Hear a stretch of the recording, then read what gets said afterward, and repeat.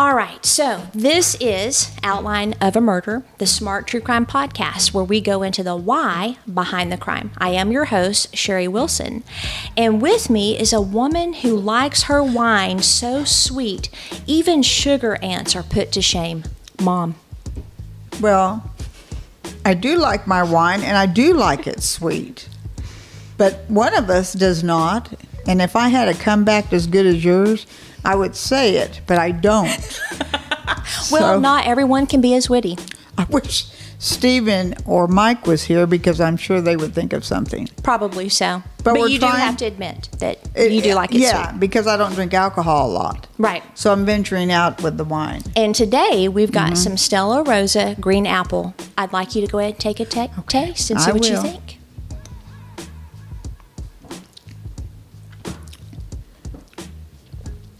It's pretty good. That's not bad. It isn't my favorite, but it's pretty good. That's not bad at all. It's not real strong apple. No, it's like green apple. It has just a hint.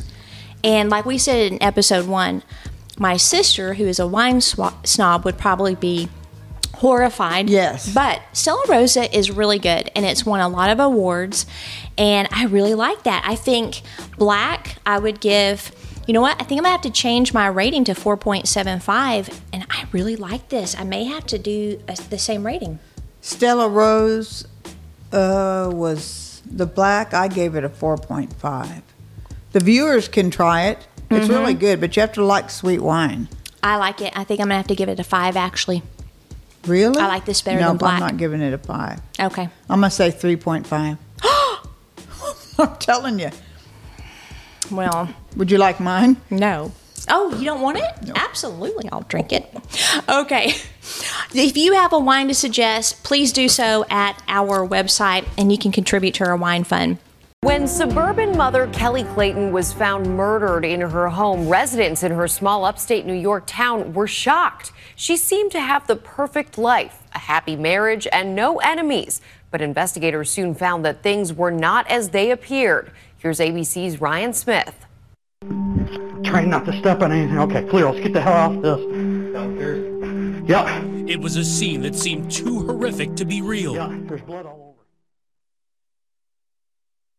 Cam footage showing 2 police officers responding to a frantic 911 call just after midnight in September of 2015. Looks like blood spatter, blood on the wall.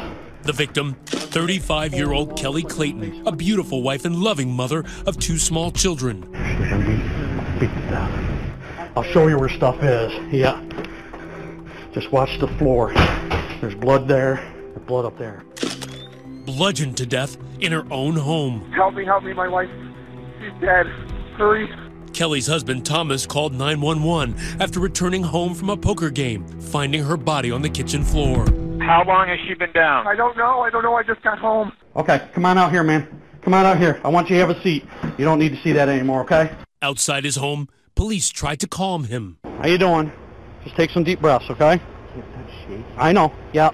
Just take some deep breaths and stuff. Just try to stay calm. Pass out. Well, sit down then. Come on over here and sit down. I'm shaking. While inside, investigators begin piecing together what happened and trying to make sense of a seemingly senseless murder, rocking a small town in upstate New York. Kelly was born and raised in Elmira, athletic and popular. She was always under the watchful eye of her older sister, Kim. She was kind of my baby. You were protective of her? Very. What was she like? Vivacious, bold, sassy. Her big personality and dreams taking her from Elmira to Las Vegas, trading a teaching job for work as a cocktail waitress. She loved it out there. She loved it. But it was her attraction to a local sports star that would bring her back home. You're so mad. You just want to, you want to drop your guards. You want to fight someone. Just like when you're a little kid and you get so mad, you just want to fight. A hockey player for the semi-pro Elmira Jackals, Tom Clayton, known for fighting on the ice and flirting off of it. So he was like a bad boy. Yes. Kelly's friend Andrea Spivak worked at the bar where the hockey team hung out. Kelly turned heads. And was it love at first sight? I think so. I thought so. Kelly moved back home to New York, and Tom put his pro hockey dreams on ice, both giving up their big plans for something bigger. She was so happy to be marrying him. They got married and had 2 children. Their first, Charlie, a girl. Oh, I'm sorry. And a few years later, a boy, Cullen. They seem like the perfect family. She loved her kids. She loved her husband. She loved her life, the life that she thought she had. I cannot sit here and tell you that I saw anything that would have led me to believe he was capable of what happened to my sister. He called the deceased sister and brother-in-law. I remember running to the ambulance expecting to find them working on my sister. And I'm like, is my sister in there? Where's my sister? Where's my sister? My mother and I were wailing. I was throwing up on the side of the road. I can't even explain to you that feeling. The savage brutality, shocking even to the first responders. Her face is complete, yeah. Oh my God. Yeah. Blood all over, and looks like she was attacked in bed. This was an extremely brutal attack, a very gruesome situation. Donald Lewis, the Steuben County Sheriff's Office lead investigator, was on the scene that night. There was some sort of attack in the upstairs area. There was a hole in the sheetrock at the bottom of the stairs and a blood trail that ended at Mrs. Clayton's body in the kitchen area. She was killed with a fiberglass maul handle. Okay, so we're going to dive right into the case of Kelly Clayton. And this case is scary because I always try to have, cases where there's red flags. I hunted and hunted and hunted for red flags. That's unusual. Yes. I haven't heard of this case, and I've been watching true crime for years and years, and I haven't heard of this one. Yeah, and there's a couple things that I could probably suggest for people that know someone that maybe they have an idea something's off, but really there was nothing to give her any warning whatsoever about what was going to happen. Not one? Mm-mm. There has to be one. Mm-mm. No? I couldn't find a single one. And it also makes me mad, which you're going to see why later. But it's in the town of Canton in New York. And I went to their website, and you can see from the pictures, it's absolutely gorgeous. It's a little bitty community, but I mean, look at that. That is so, is that the house? Pretty. No, that's just one of the pictures of the city itself. The viewers should go on the website and look at this area. Yeah. It looks like it's an upper scale. It is. Neighborhood. It is. And Kelly, it sounds like she, I guess, was maybe raised there, or at least had lived there for a long time because her sister lives there as well. But it's the kind of place that, well, first of all, their website could use a little bit of help. Because I'm a website designer. Yeah. So I'm like, okay, you guys could definitely use some help. It was kind of too busy and stuff. So if anybody from Canton, New York is hearing this, please do something about your website. But I did find some pictures of the area. It looks really pretty. It has rolling hills, lots of trees, some lakes. It only has 2,100 residents. Unique housing, too. I love that house. Mm-hmm. So it's a very, very small town. It's a great place to raise a family. It's part of Steuben County. And so when you research this case, that's what comes up is Canton. It's kind of like, the Chris Watts case where you have something so horrific happen in a town, that town is now forever tied to that case, like Emmetsville. That's what they're forever tied. Known for. Yeah. So when you Google or when you do a search, it brings up Kelly Clayton. It brings the worst. Yeah. Is it low crime? It is. It is. It's a great place to raise a family. It's gorgeous. Well, that all changed September 29th, 2015. Not long ago. No. And it was a little after midnight, and police received a 911 call from Thomas Clayton. So this is the husband, Kelly's husband. He had just gotten home from a poker game. He had a weekly poker game with some friends, and he found his wife's body on the kitchen floor. Okay? And it was absolutely brutal. And we'll get into some of the details. I don't want to go too deep because it's disturbing. It sounds familiar, but they've had a couple cases like that when someone's come from poker or from basketball, so I might be confused. I'm not sure. So this is part of the 911 call, and I want to play it, and then I want you to tell me what you think about the call itself. Bludgeoned to death in her own home. Help me, my wife. She's dead. Hurry. Kelly's husband, Thomas, called. So what'd you... Well, to me, he sounded like an actor, but I don't know if that's me because I've seen so many of these or because he really did. Let me play it again. Bludgeoned to death in her own home. Help me, my wife. She's dead. Hurry. So when I hear that call... Help me. Help me. Help me. So it's like, help me, my wife's dead, hurry. Like, there's not... Like you're reading a book. Yes.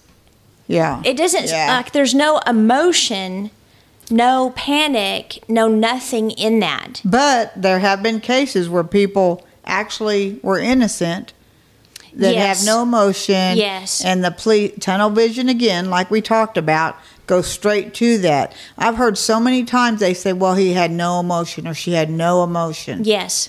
That In doesn't fact, always mean anything. There's one case where a man, I wish I could remember the name, but it was on First Degree with Billy Jensen and the, gosh, I can't remember the two ladies. It's a fabulous podcast.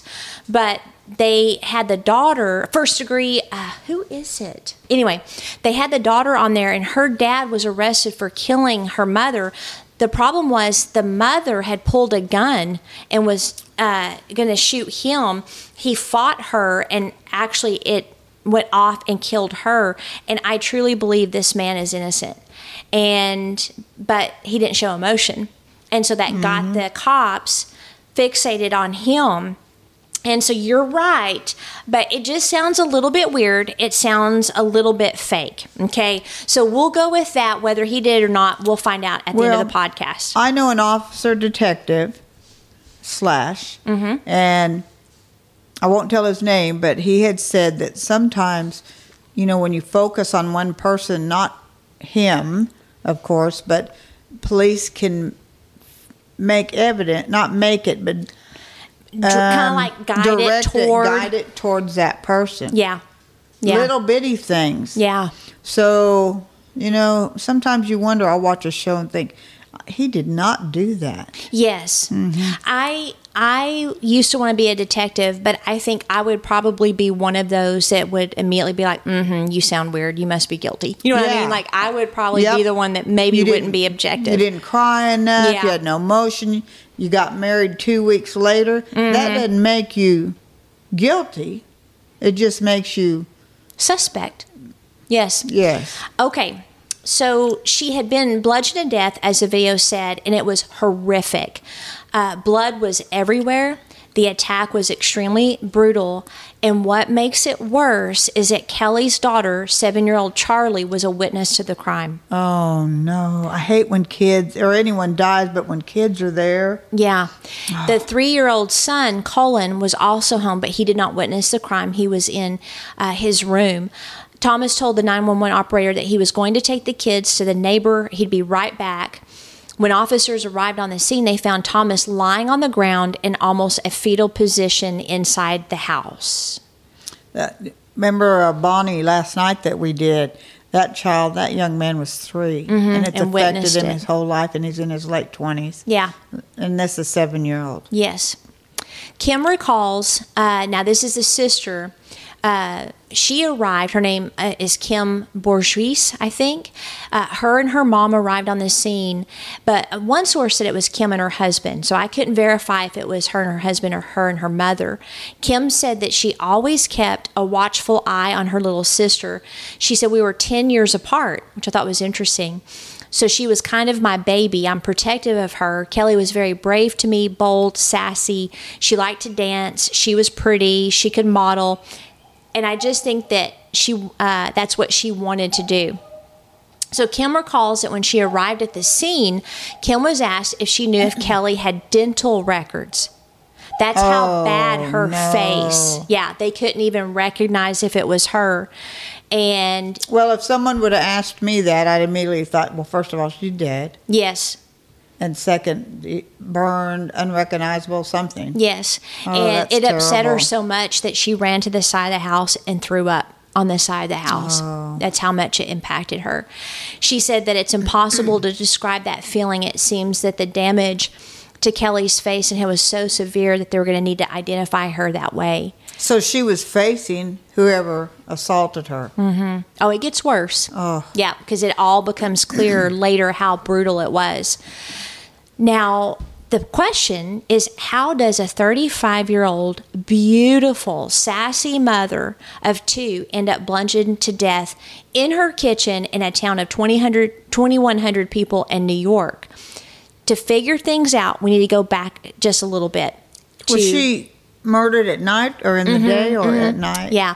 Her husband got home a little after 12 from the poker game. So it was some time between when he left and when he came back. She was killed. And how many hours is that? I'm not sure.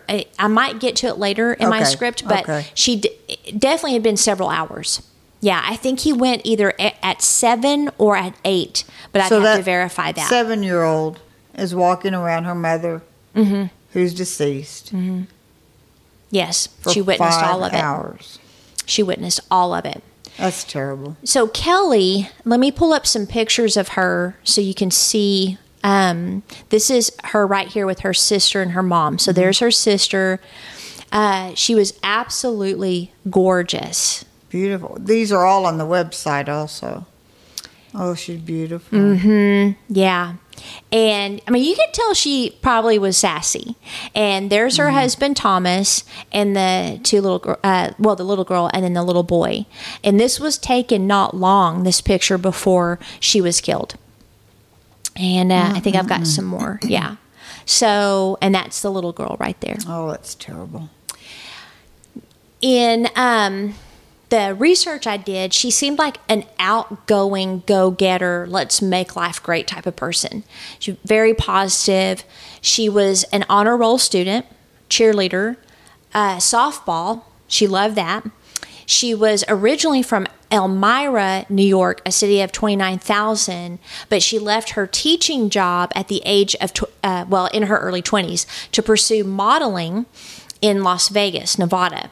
She got a job as a cocktail waitress and absolutely loved it. She was spunky, full of energy, and her sister said that one time she wore this big 30-pound feather headdress and absolutely loved it. Well, it's Las Vegas. Yes. So she was definitely an extrovert. Yeah. Yes. Absolutely had a great time.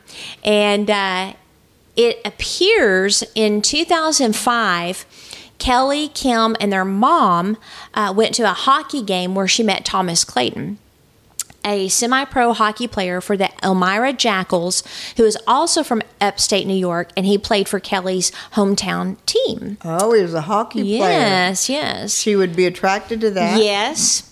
And she was smitten. She caught him, playing, and she's like, I like this guy. And she moved back home 2 years later to Elmira, where the two were married, and eventually they had the two children, and she was always at his games cheering him on. So they probably dated about 2 years? Probably. Yeah. It's not like a normal courtship, a normal, time, like we talked about in episode 1. If it goes too fast, there might be some red flags there. Well, I don't know if it's normal these days. True. But for them, yes, it was normal. It was a very normal courtship. They made a very handsome couple, as you can see. Thomas Clayton is well built with dark hair. He was sometimes clean shaven. Sometimes he had a shadow or a full beard. He just, quite frankly, looked good no matter what. He's a very handsome man.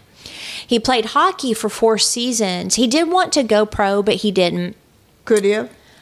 I don't know. If he was good enough. I'm not sure, because he eventually ended up retiring. So it makes me wonder if he just didn't, have the skill that was needed to go professional. Right. He was known for fighting on the ice and flirting off of it. Oh, no. Yes, so there was some flirting there, and we'll get into maybe that might be a possible red flag later in this case, but it was just so innocent looking, she didn't see it. He was scrappy, tough, and dead set on winning. One person said that he would do whatever it took to win. Now, that to me is a red flag, actually. because big ego. Yes, because I like competition. My personality, I like competition. I like winning, but not at someone else's expense. And just being dead set on winning. It just seems like sometimes people that are involved in cases like these, especially intimate partner homicide, it just seems that they're very egotistical, narcissistic at times, sometimes psychopathic, low empathy, but they're extremely competitive. Like when they start having a rough time in marriage, it's no longer like, let's work this out. It's, I'm going to win. And if you don't let me, I'm going to make you pay for it. Right. Does that make sense? It does. I knew somebody that winning was so important. Candy Crush with a child had to win. Yes. I'm like, wow. Yes. I mean, let the kid win. But I used to be like that too. You would, on your son, you would little not kids let him. They need to figure out. win? They don't always win. Not everybody gets a trophy. Well, not when they're 3 or 4. No, he was like 6. Well, 6. Oh my God, my poor grandson. Oh. Now, Kelly's sister Kim said that people were in awe of him because he was, quote, cute, and he was an instigator, and he would start fights. Which makes sense. Hockey is a very physical game. So, again, that probably wasn't a red flag. So he starts it outside of the hockey ring? No, it seems like he did regulate it to the hockey ring. Oh, yeah. Yeah. I think they all fight, yes, don't they? that's part of it, it seems. But on the outside, after the hockey, that'd be a flag. Yeah. I'm just trying to find a flag because you said you didn't see any. I didn't. So I'm grasping at anything. Yes, you are grasping for flags. I am. Yes, but so far there's no flags. Okay. The ones you're grasping for are imaginary. Yeah, they are. So far. He was very affectionate and loving toward Kelly, according to friends and family. That's good. In fact, Kim asked Kelly at one time, because again, he treated her very well, but the flirting bothered her. As a big sister, she'd be like, this flirting kind of bothers me. And she asked, are you sure he's not sleeping around because he flirted so much? And Kelly assured her that he was all talk and he would never do that to her. She was very happily married. She was very happily married, happy with her children, all that. And he appeared to be also. Yes. Yeah, he was very attentive. After retiring, he started Paul Davis Emergency Services of the Southern Tier, which was basically a fire and water damage restoration franchise. He later became a partner in ServPro. Oh. Yeah, similar Successful. franchise. Yeah, and that was with his friend Brian Lang. Kelly worked at the Woodhouse Stadium Grill in Corning, which wasn't very far away from where they lived in Caton. And they were just basically this busy family of 4. And you said her family's from there. Yes, so they're from that area. By. Elmira. And his? Was his there? I don't know. I think he was, I think he was raised in upstate New York as well, but I don't think it was the same town. Okay. So family, dynamic, in-laws, everything's the whole family, great. Everybody's there. Yeah. Okay. Every Monday night, Thomas played poker with some friends. He left his home around 7:30. He drove 10 minutes to his poker game, and Kelly's last text was to a friend at 10:21. Clayton was at the game until 12:20 a.m. He got home around 12:30.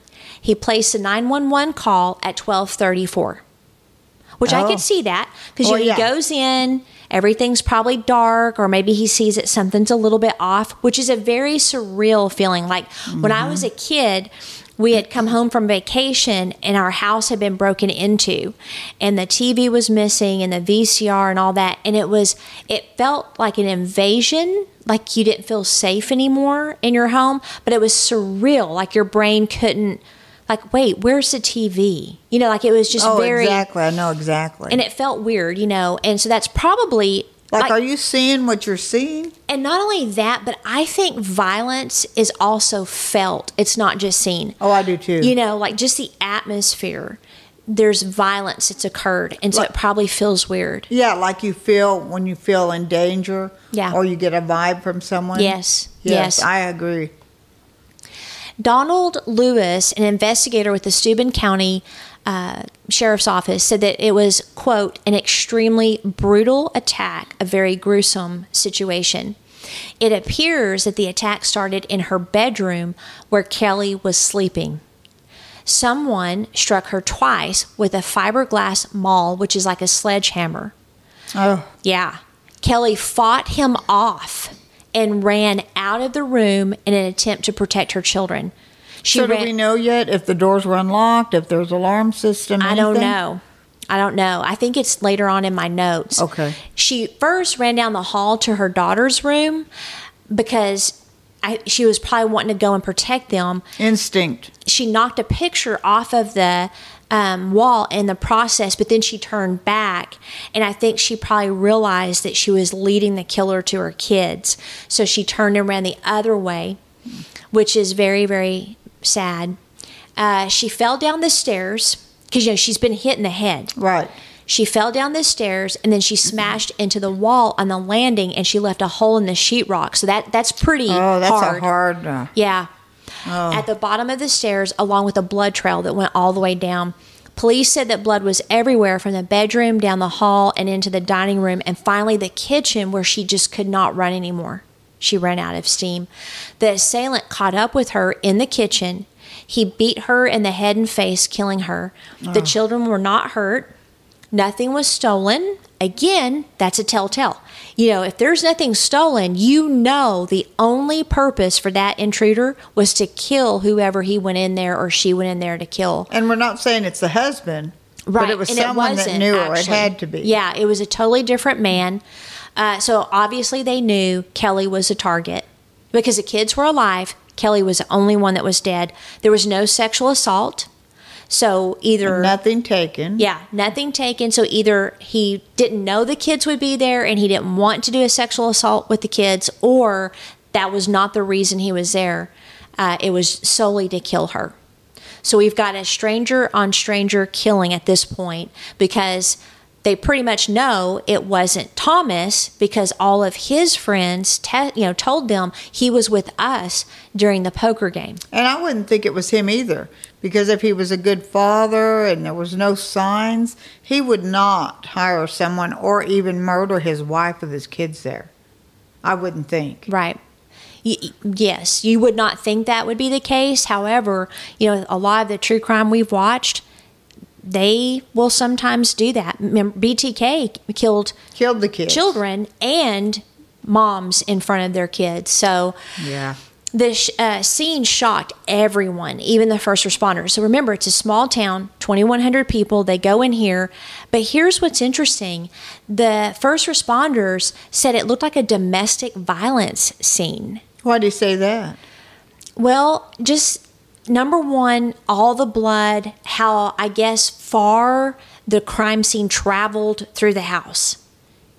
But it just, to them, it looked like that.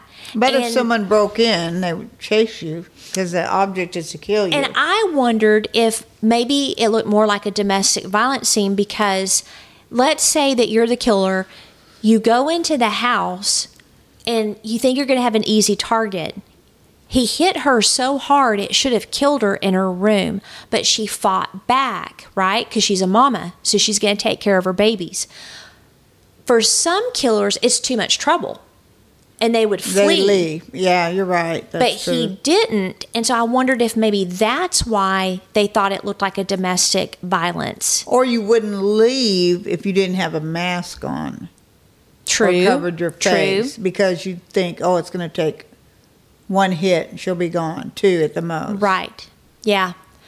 I thought that was interesting. And then what makes it worse is Charlie, Kelly's 7-year-old daughter, told the police that there was a robber in their house. She saw her mother being viciously attacked, and her mother told her to run.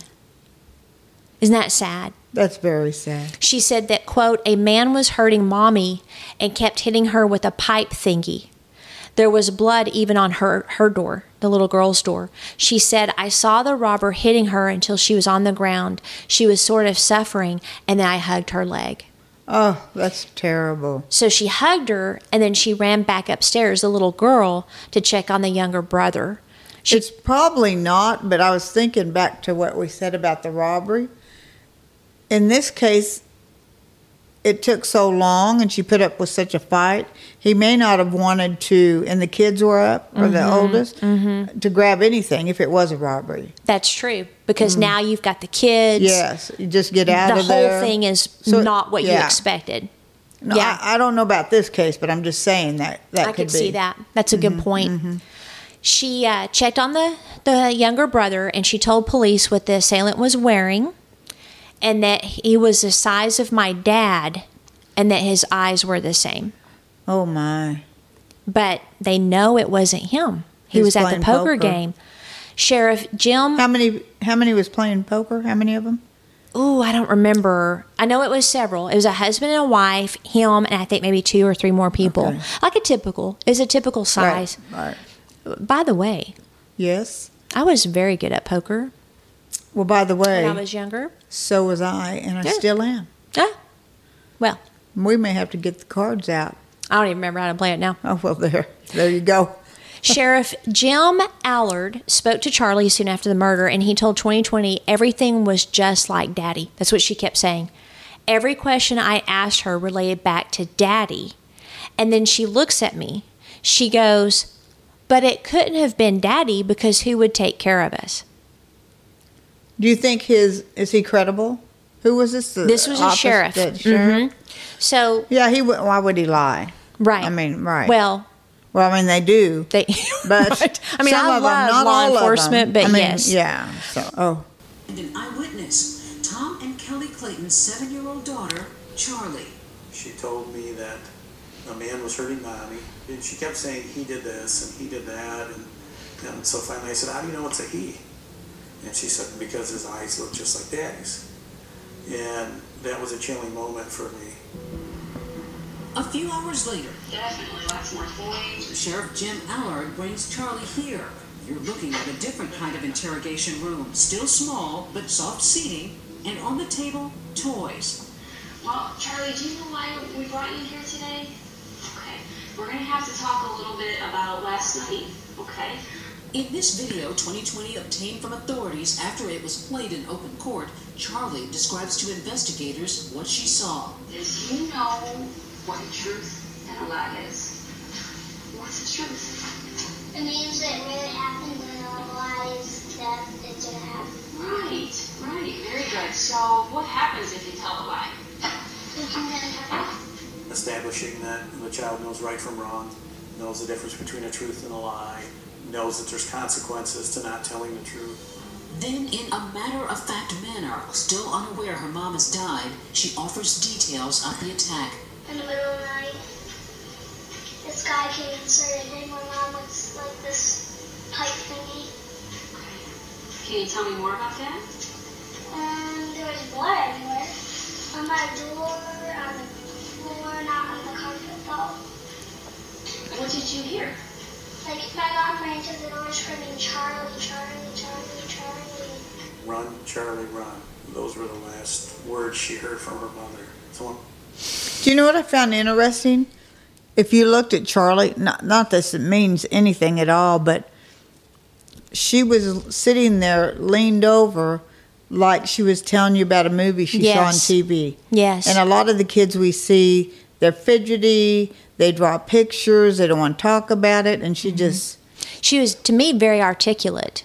Very brave. And calm. Yeah, she was calm. Of course, she didn't know her mom was gone. Oh. And at that time, and I'm sure being a child, how do you even process or start to process it? But she is definitely brave. She's very articulate. And she really did kind of get the police wondering, okay, was the husband involved? I think the reason she said he had eyes like my dad's is I think that, you know, they looked like man eyes. Like, or the color. Yeah. I don't think it was like their dad's eyes. I think just they're manly, or like you said, the color or maybe the shape was similar. Later, they discovered that Charlie ran behind her mother while she was being attacked. And she witnessed the entire murder. She was screaming for her mom, and Kelly was screaming for her to run. Sheriff Lewis said that there were lots of red flags from the beginning that pointed to Thomas, which will break down 3 of those. The first one, there were no signs of forced entry or robbery.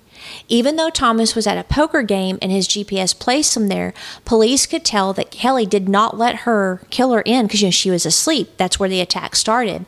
But not that I'm siding with anybody, but there are times people have left windows open, screen doors open. I mean, it could be anything. Just because they get in doesn't mean... Well, here's what they found out, though. So there were no broken windows, no forced open doors. The killer had to have a key because it was locked. Oh. But the police, what they did discover is that the garage door was unlocked. And opening that did require a key because they always locked the garage door. So what that means is the killer went, from what they could tell, went through the garage door, which they always locked. And they could have forgot when he left. Maybe. The second one was while at the poker game, Thomas used his phone several times to check social media. But at 10:53, Thomas asked to borrow the host's wife's phone to make a call instead of using his own phone. That's sort of odd.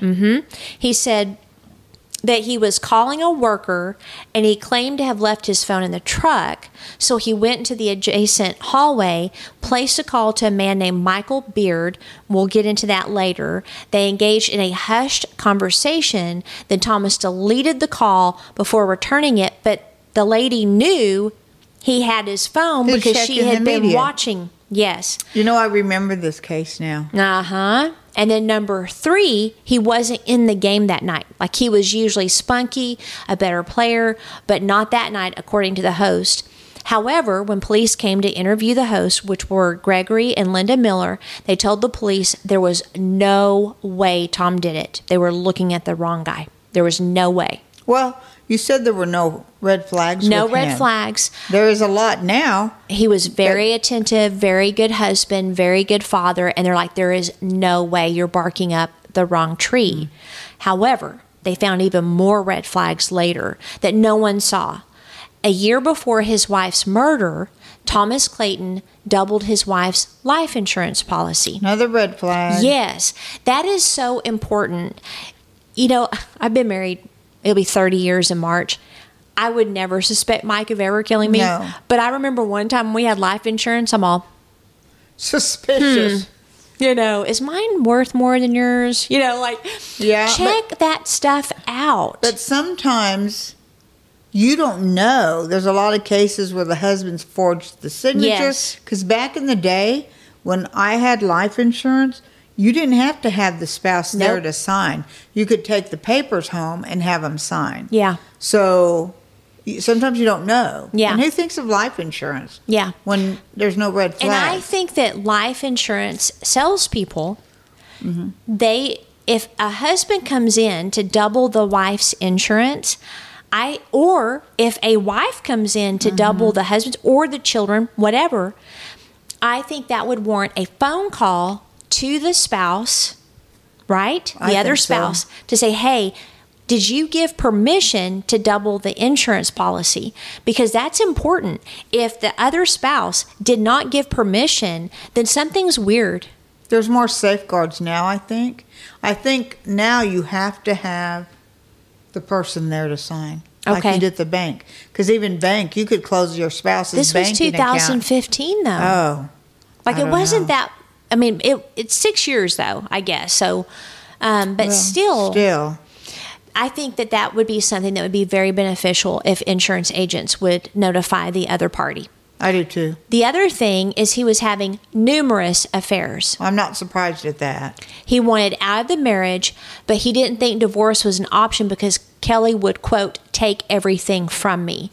Here's what's frustrating about this is it was a tiny, tiny town. No one knew about the affairs. Give me a break, which we'll get into in a second. Probably his friends. Someone had to know. And what? So is he saying she'll take everything, like probably money? Yep.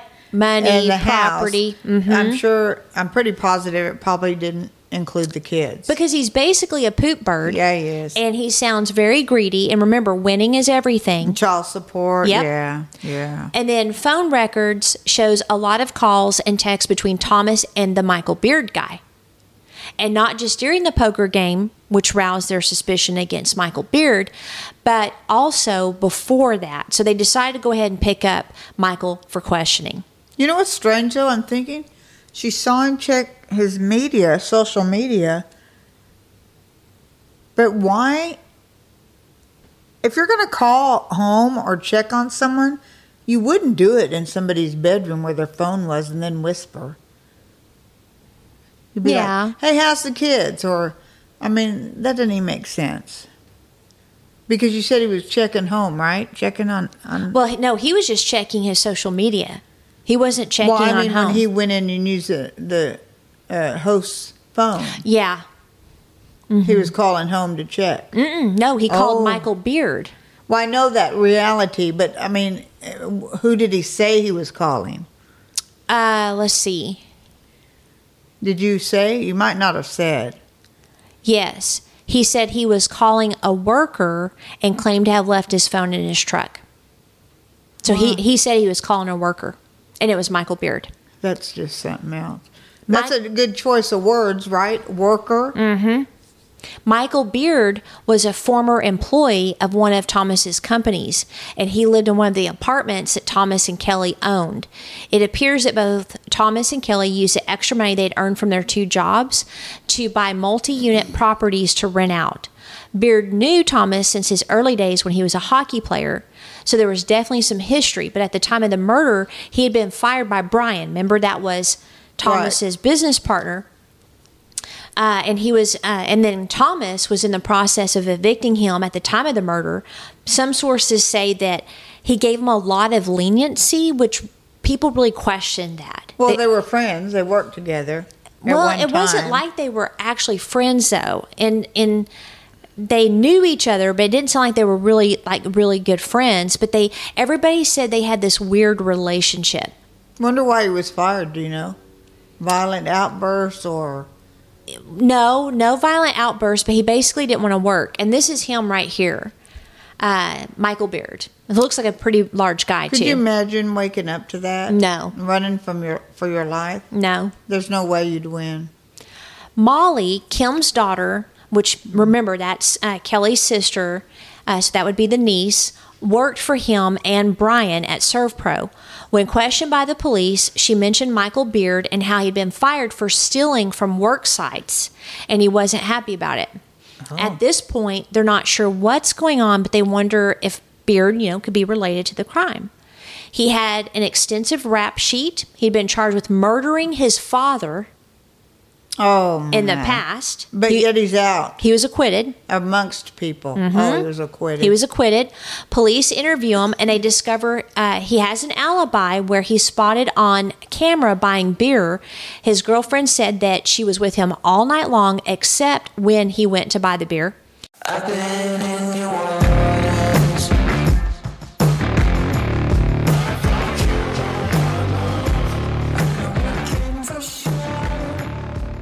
I've been in your waters.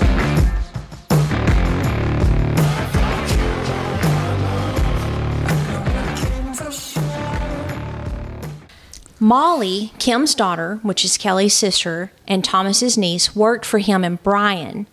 When questioned by the police, she mentioned Michael Beard and how he had been fired for stealing from work sites and he wasn't happy about it. Sorry.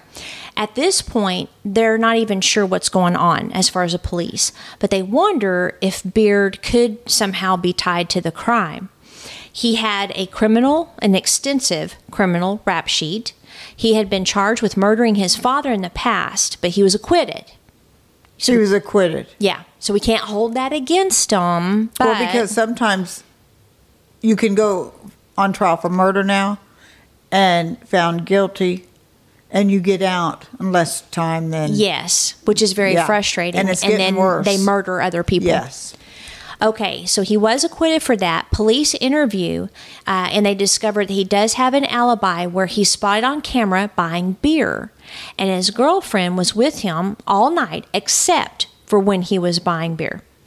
After 2 days, the case stalls. They don't know where to turn. What do you think about people having alibis confirmed or established with loved ones? That is a really good question because I could go either way. I think I would be like police where it's like, right. This is a spouse, this is the girlfriend, this is a mom. But there's also other cases where it's like, this person is innocent. And you can see the frustration on like the parents' faces or the wife's face. Like, this is impossible. This person was with me. So I've seen both where the person was innocent. They didn't do it because they found the person that did it later. And the family members were trying to tell them they were at the party the whole time, or they were with us. We watched this movie together on the couch. Like, you can see the frustration of the family members because they know the police don't believe them because they're just family. But to flip the coin, you've also seen people that you've watched and heard about that are as guilty as sin. And parents especially. It's heartbreaking. I'm not mocking any parents. They swear they're innocent. Yes. Their baby couldn't do that when Yes.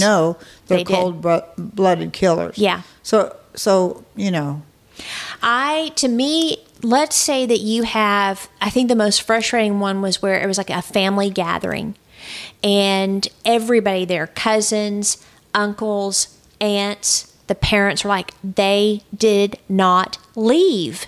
They all knew they were there. And there were no cell phone records to show that they weren't not in that place, right? Mm-hmm. So it was really frustrating because this person ended up being innocent, but the police would not believe he served time he should not have served. Later, they found the actual killer. So I could see how I would feel absolutely helpless if I knew my loved one never left my side, but the police didn't believe me. It'd be a tough one. I remember a case, it's been a while, that he was playing basketball with his buddies, playing it. Like, he had 6 people say, but yet he was still convicted. Yes. I remember that case of his wife's murder. Yeah. So yeah, it's true. I think it could go either way, and I see why police don't necessarily buy what the family's saying, but I also think, if you've got a whole bunch of people like, look, this person didn't leave, maybe look somewhere else. Yeah, it's like putting a nail into a square peg. Mm-hmm. That's not the same, but you know what I mean. I just love how your clock keeps playing during our podcast. I was trying to talk loud so you wouldn't hear it. But okay. Everything stalls for about 2 days, and then a woman came in and let the police know that she'd been having an affair with Thomas. She told him that he complained about Kelly constantly. I'm not surprised about the affair. Yeah, I'm not either. Then Brian, his business partner, called the police, telling them what he had found. It appears that Thomas had called Brian and told him that his dad was coming to pick up a bag out of a pickup that was on the property. I wonder if it was his dad really going to pick it up, or was it Beard? Since he was in the pickup. I think it was the dad. Oh, my gosh. Yeah. You'd even throw your dad under the bus. He's a poop bird. Brian thought that was kind of strange. He's like, well, why don't you come? Like, this is a little bit weird. So he goes to the truck, because remember, Kelly's been killed, right? So he's like, that's a little bit of a strange behavior. He found the bag, and in it was $100,000 and a passport. Police go back to Beard's girlfriend at this point, and they find out that he was actually gone from 11 p.m. to 1 a.m. She also mentioned that he had told her that Clayton had offered to pay him $10,000 to burn the house down with his wife in it, but she didn't think he was serious, so they questioned Beard again, and he confessed. When police questioned him, he confessed that Clayton offered him $10,000 to kill his wife. He later tried to retract it, especially during the trial. Well, lawyers have you do that, though. And he's trying to distance himself from the crime. Yes. He said that he was hired to burn the house down. He had nothing to do with the murder, of course. He said that when he arrived to burn the house down, he found Kelly instead, and he ran. Well, the evidence shows that she was asleep. Right. And not only that, but he'd already told the police where to find the murder weapon, the house keys, and the clothes that he wore the night that his DNA was also on them. So they matched also the description little Charlie had given to the police. So they knew he was lying later on, especially during the trial. He was charged with first-degree murder and Thomas with first and second-degree murder. As we discussed earlier. Before our yes. equipment failed.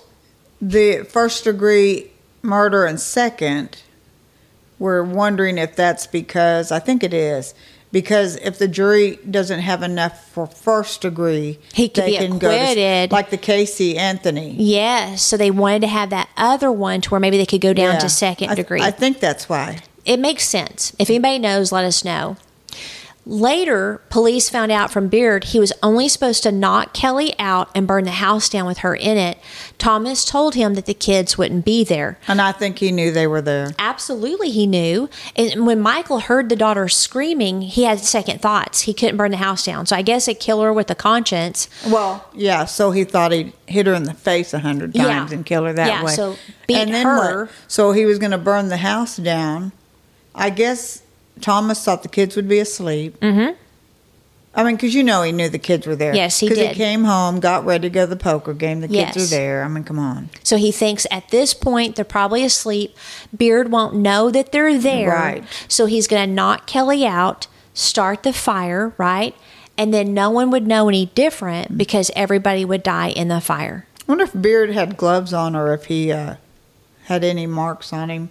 I don't know. If she put up a fight, DNA somewhere, I would think. But remember, when we did the mini-series on family annihilators, Thomas Clayton's a family annihilator. Yeah, definitely. So he didn't want any kids to take care of. He didn't, he wanted all the money. I mean, it's just ridiculous. Well, people like him, it's all his. Yes. You said he was competitive. It's his money, his home, there his had everything. to be signs that Kelly missed. It's like when we think back to earlier in the podcast where winning was everything for him, that he would pick fights on, and at first we're like, well, it's hockey. But to me, it's a sign. Like he maybe never was physically violent, but there had to be narcissism somewhere, which we're going to get into a little bit of that at the end to help people. But she was very happy. She was. And, women tend to tell their girlfriends, their best girlfriend, everything. And none of her nothing, friends, none of her family, nobody. Like, at the beginning, we talked about her sister was like, are you sure he's not having affairs because he flirted so much? So that's different than, I'm unhappy, I'm going to get a divorce. And so was she such a confident woman that the flirting didn't bother her? See, to me, that would bother me. I would not want Mike flirting with anybody. Well, right. And he wouldn't want me to flirt with anybody either. Right. It depends on her definition of flirting. Yeah, maybe she makes didn't it care. sound like it was quite a bit of flirting. It was a lot. I mean, too much. Yes, so, to get the sister's suspicions that would up. Bother. Later, they figure out that basically Thomas wanted both the wife and the kids dead. Now, here's the evidence, and it's a little bit confusing, but I'll break it down. So, several women testified at trial that they were having sex with Clayton while he and Kelly were married. One was only 15. Oh, boy. He often spoke bad about Kelly, saying that she was lazy and a bitch. He didn't really see Kelly as someone...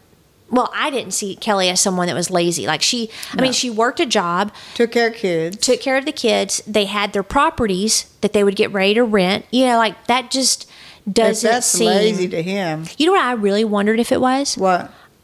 Jealousy? I have found men like him in these cases have a high demand for sex. It makes me wonder if she was just not willing to have sex with him as much. But that would have come because she's a mom, she's got the job. I mean, she probably maybe had a healthy sex life with him. But because they seem like several times a day, a lot of these men. That's true. And so maybe she's like, man, I can't keep up with you. And he termed it as lazy. I don't know. You know what I think? This is what I think. I think she was so above him in her energy. You said he was competitive. Took care of the kids. Mm-hmm. She went beyond what he was. You know what I mean? Yes. Maybe he was jealous. Yeah. Well, and then the house didn't look bad either. Like it looked like it was well taken care of in the crime scenes. It did. Now, here's the thing.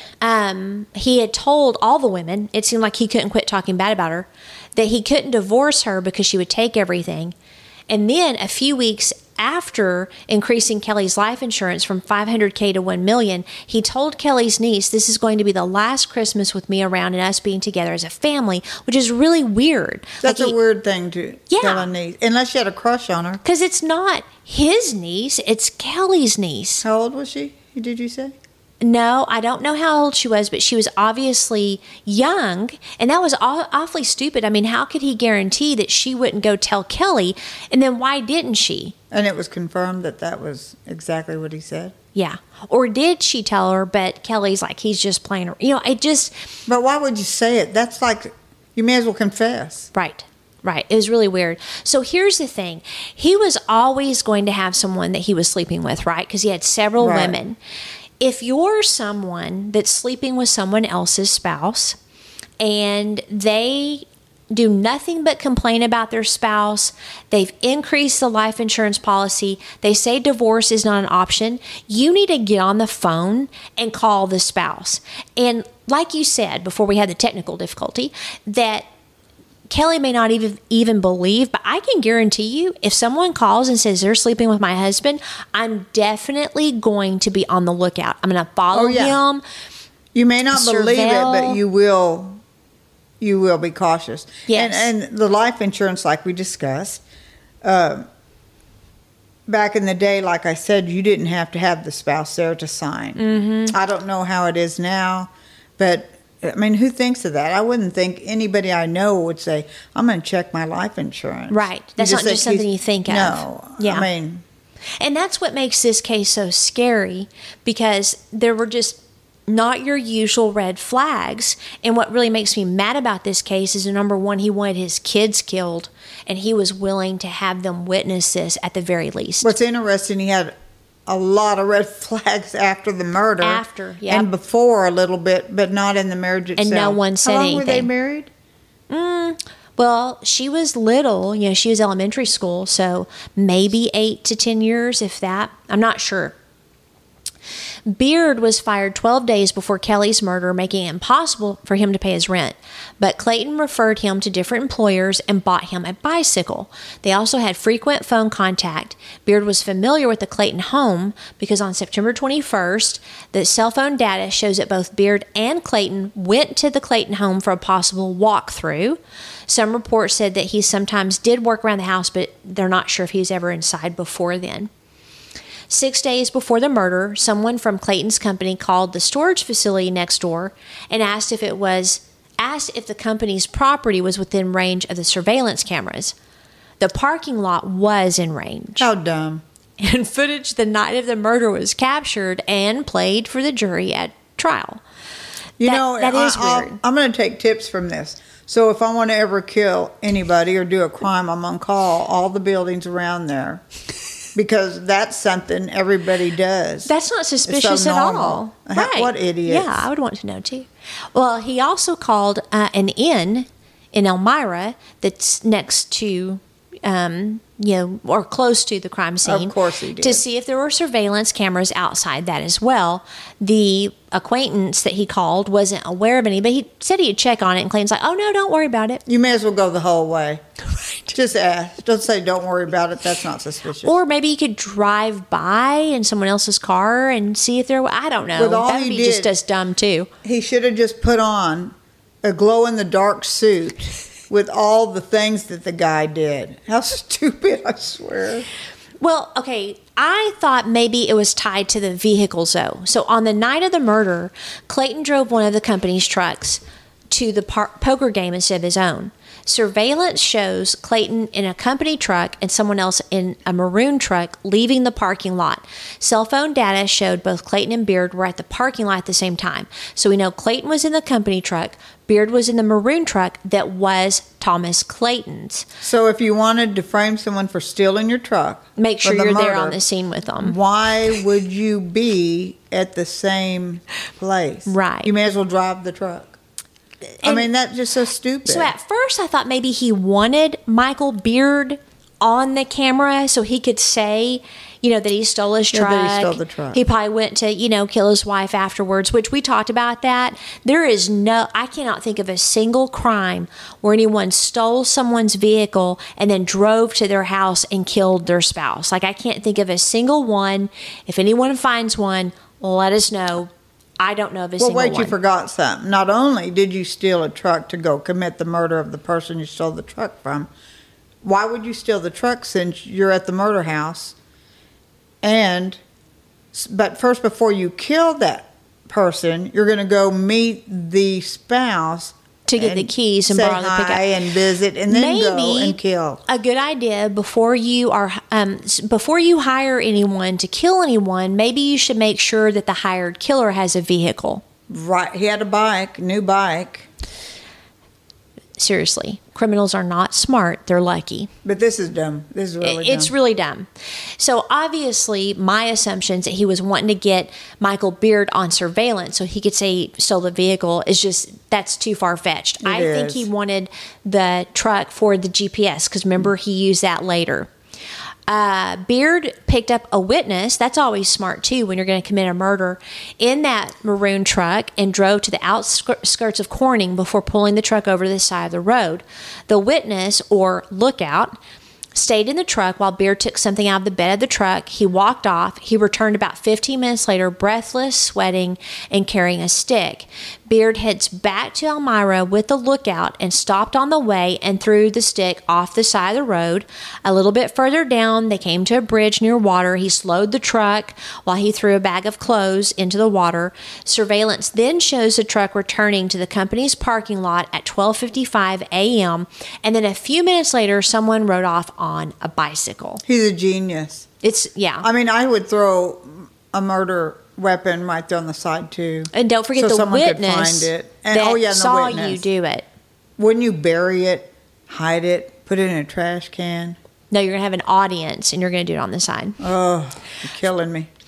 Later, Clayton told investigators, "Well, you know where I am because my vehicle had GPS on it." So I'm thinking probably his personal truck did not. So he wanted to make sure that everybody knew he was at the poker game.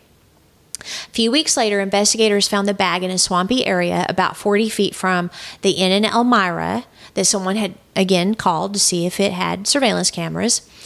And then the state summarized that the bicycle and the $10,000 was murder for hire, and that Clayton provided the logistical support needed to carry out the crime, plus plenty of evidence was around those two things to convict and uphold the conviction on subsequent appeals.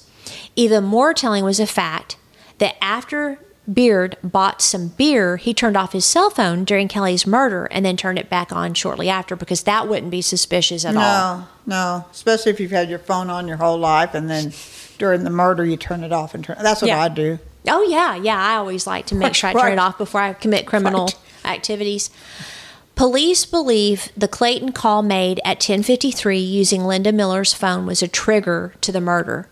Both Beard and Clayton were convicted. They're serving life sentences without any possibility of parole. At sentencing, little Charlie wrote a letter to the court, which was read out loud and said, quote, "I feel my dad is a coward because he asked Michael Beard to kill my mom." How old is she now? I don't know. I just wonder what she's doing in life, the problems or no problems. Yeah.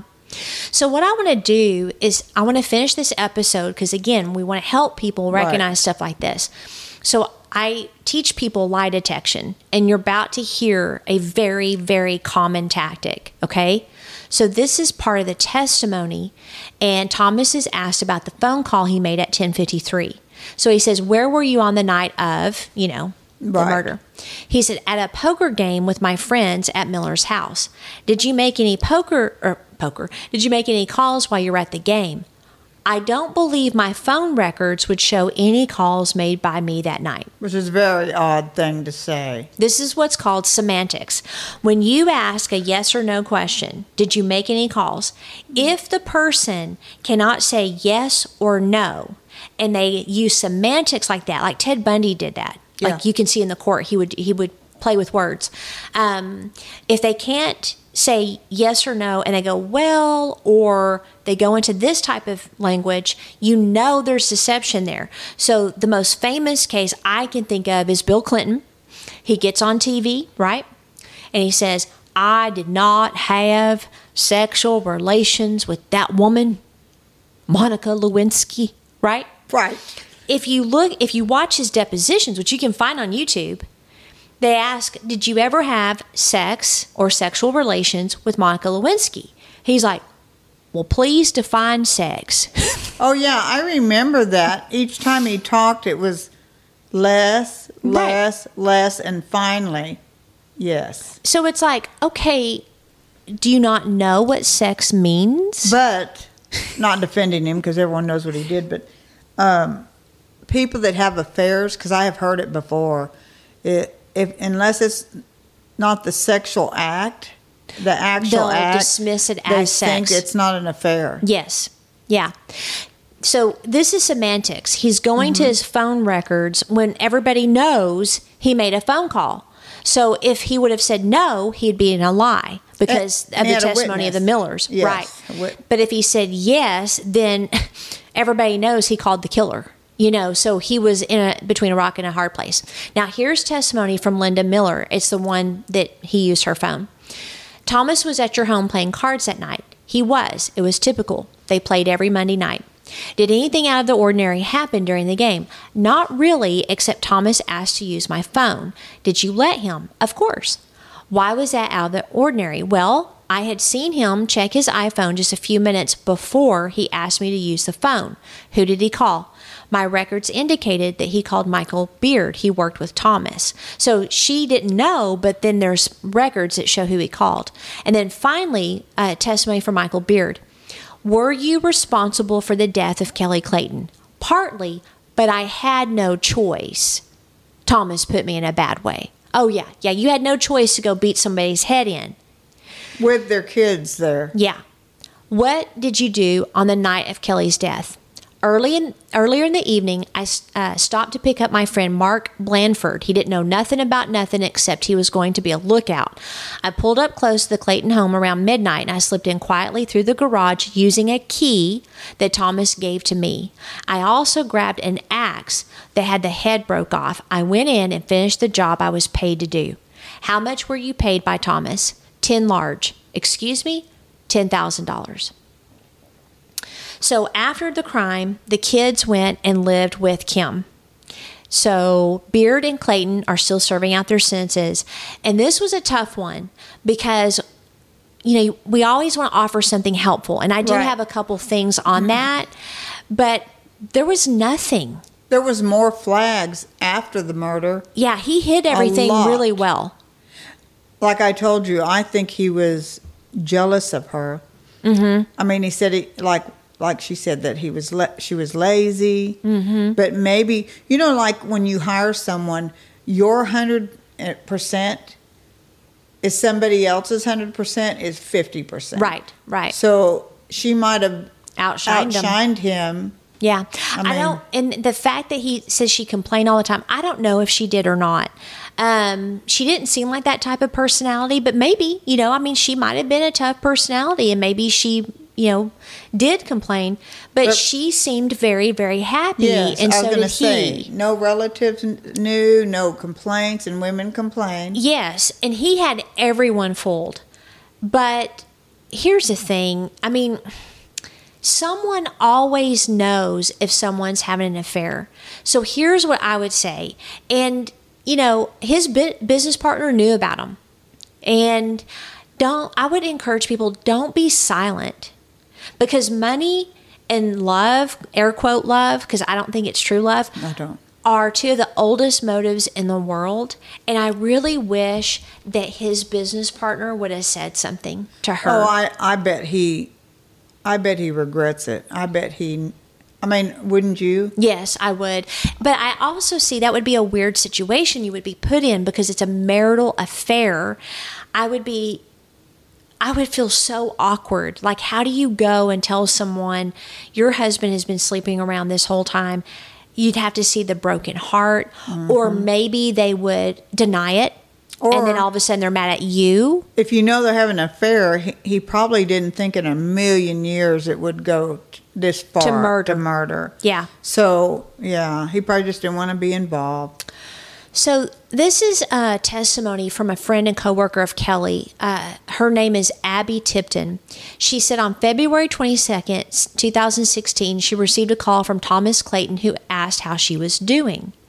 Tipton said she replied by asking if he didn't do it, why would Mike Beard do it? In other words, there's no reason for Michael Beard to kill her. Exactly. She told the jury Clayton responded that Beard had called him that day seeking money.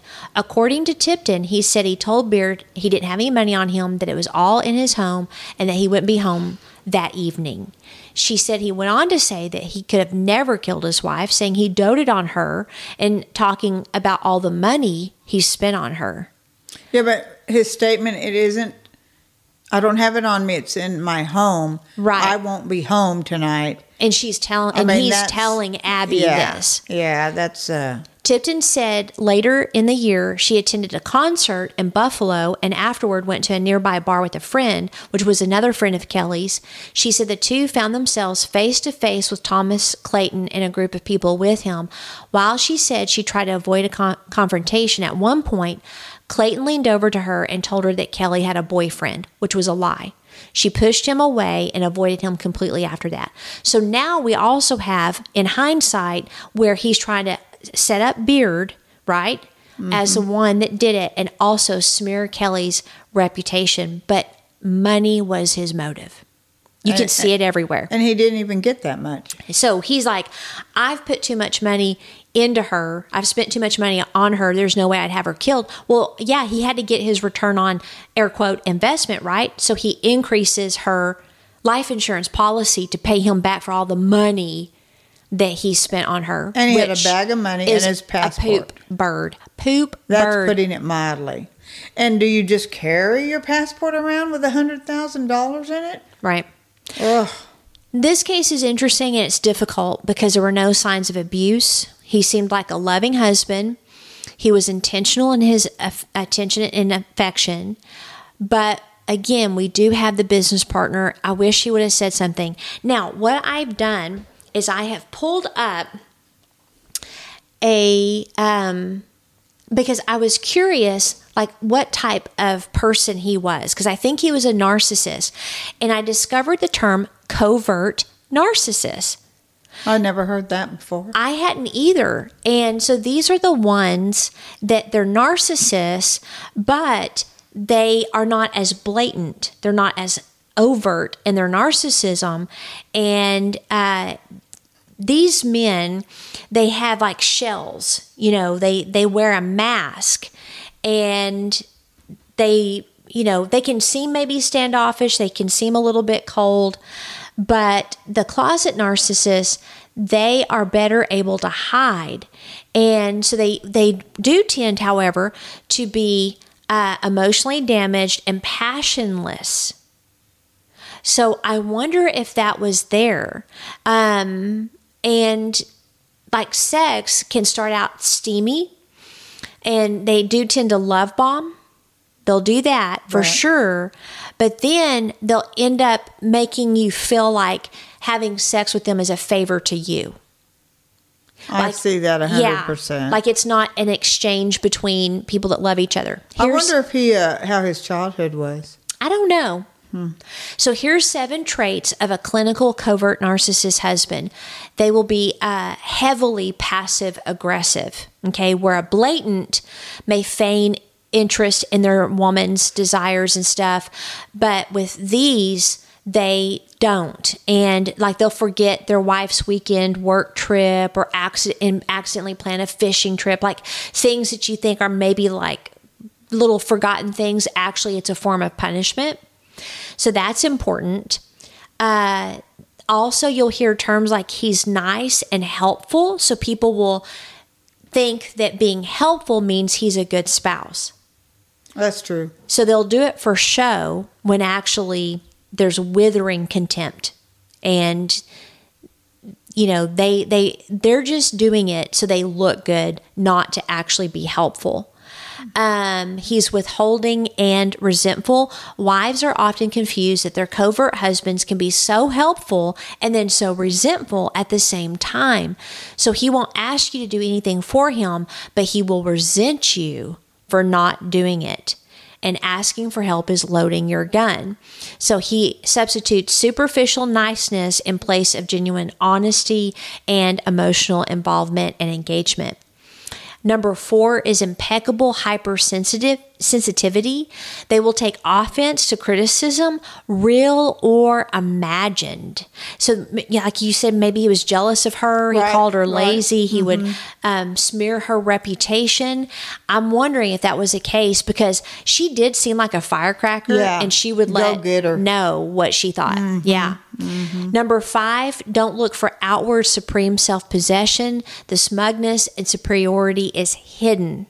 So you don't see that. With a blatant narcissist, you do. Now, they do crave attention and they demand approval. They're very sensitive, but it's harder to spot than someone who is an overt narcissist. They also have utter and complete self-absorption. So it's sometimes easy to confuse a covert narcissist husband with a garden variety introvert. Here's the essential difference. Introverts may be quiet, but they're fully capable of bestowing attention and paying careful attention. They can love freely. They ask good questions.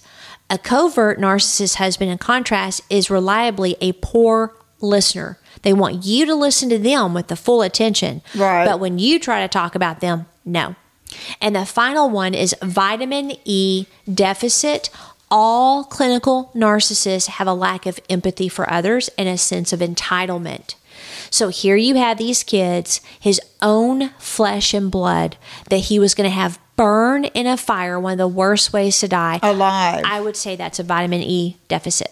Oh, you know, these 7 steps could be so many people that you even know. Where you think they're normal. Yeah. Yeah. So a closet or covert narcissist is not as blatant as a full-on narcissist, but I wanted to give those traits so that people, you know, I don't want anybody to say, oh my gosh, my husband's a narcissist, he's going to kill me. I don't want that. But I do want, if you're dating someone, if you do suspect maybe there's something weird going on in the marriage, just ask questions. It's sort of weird, the word they use, covert. Yeah, they hide it. Like, talk to their coworkers, talk to their business partners, find out.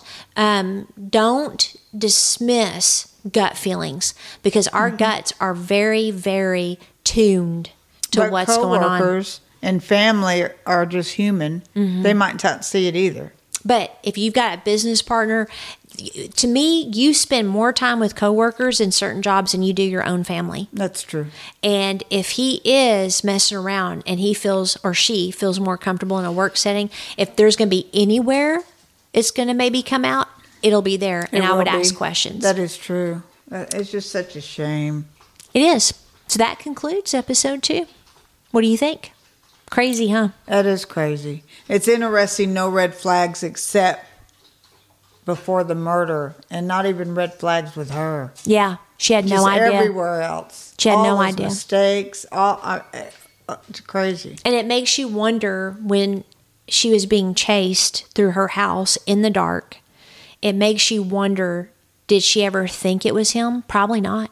No. She probably thought it was a stranger that, entered their home and was killing her. I wonder if she met him.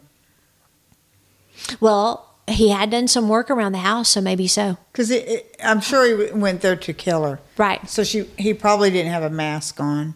Maybe. I would imagine. I don't know if he did or not. Because when the little girl was so exact on what she saw, I would think she'd say. He might have been wearing something because she only saw his eyes. That could be because it's dark, but it's true. I think he might have had he something was on. wearing a mask, if I remember the story. But yeah, he did not want to be seen.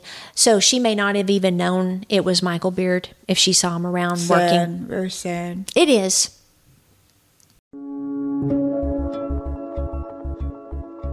This park was meaningful to all of you growing up, right? Absolutely. Kelly spent a lot of time here in her youth, as did I. Kelly would also bring her children here. Forever loved and missed, as bright as the sun, Kelly E. Stage, 8180-929-15. Do you come here much? Yes, when I feel I have to. When I feel I have to, it's a good place. It's something to hold on to.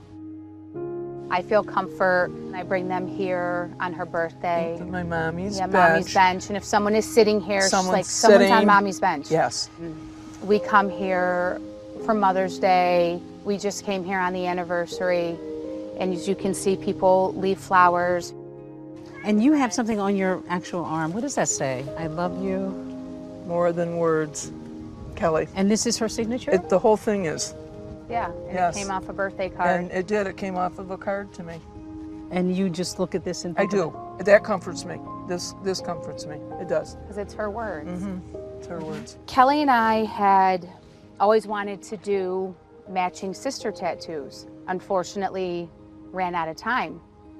So I had logged into Pinterest and had realized that my sister had sent me a message. And there was a picture of a small infinity sister tattoo. And I thought, that's it. That's what I need to get. So I sent it to a tattoo artist, and I also wanted to add her signature from my last birthday card to it. It was much bigger than I had thought. So it's Forever Sisters, and then Love Always Kelly. And her signature once again. Yes, it is. And you said when you look at this, you smile. I do smile, because when I sat there in the chair after he drew this on me, I thought, wow, that's really big. And I swore I heard my sister say, just do it. And I did. And so every time I look at it, I'm like, wow, that's a really big tattoo. Wow. But she was a really big part of my life. It's a really good reminder of what used to be.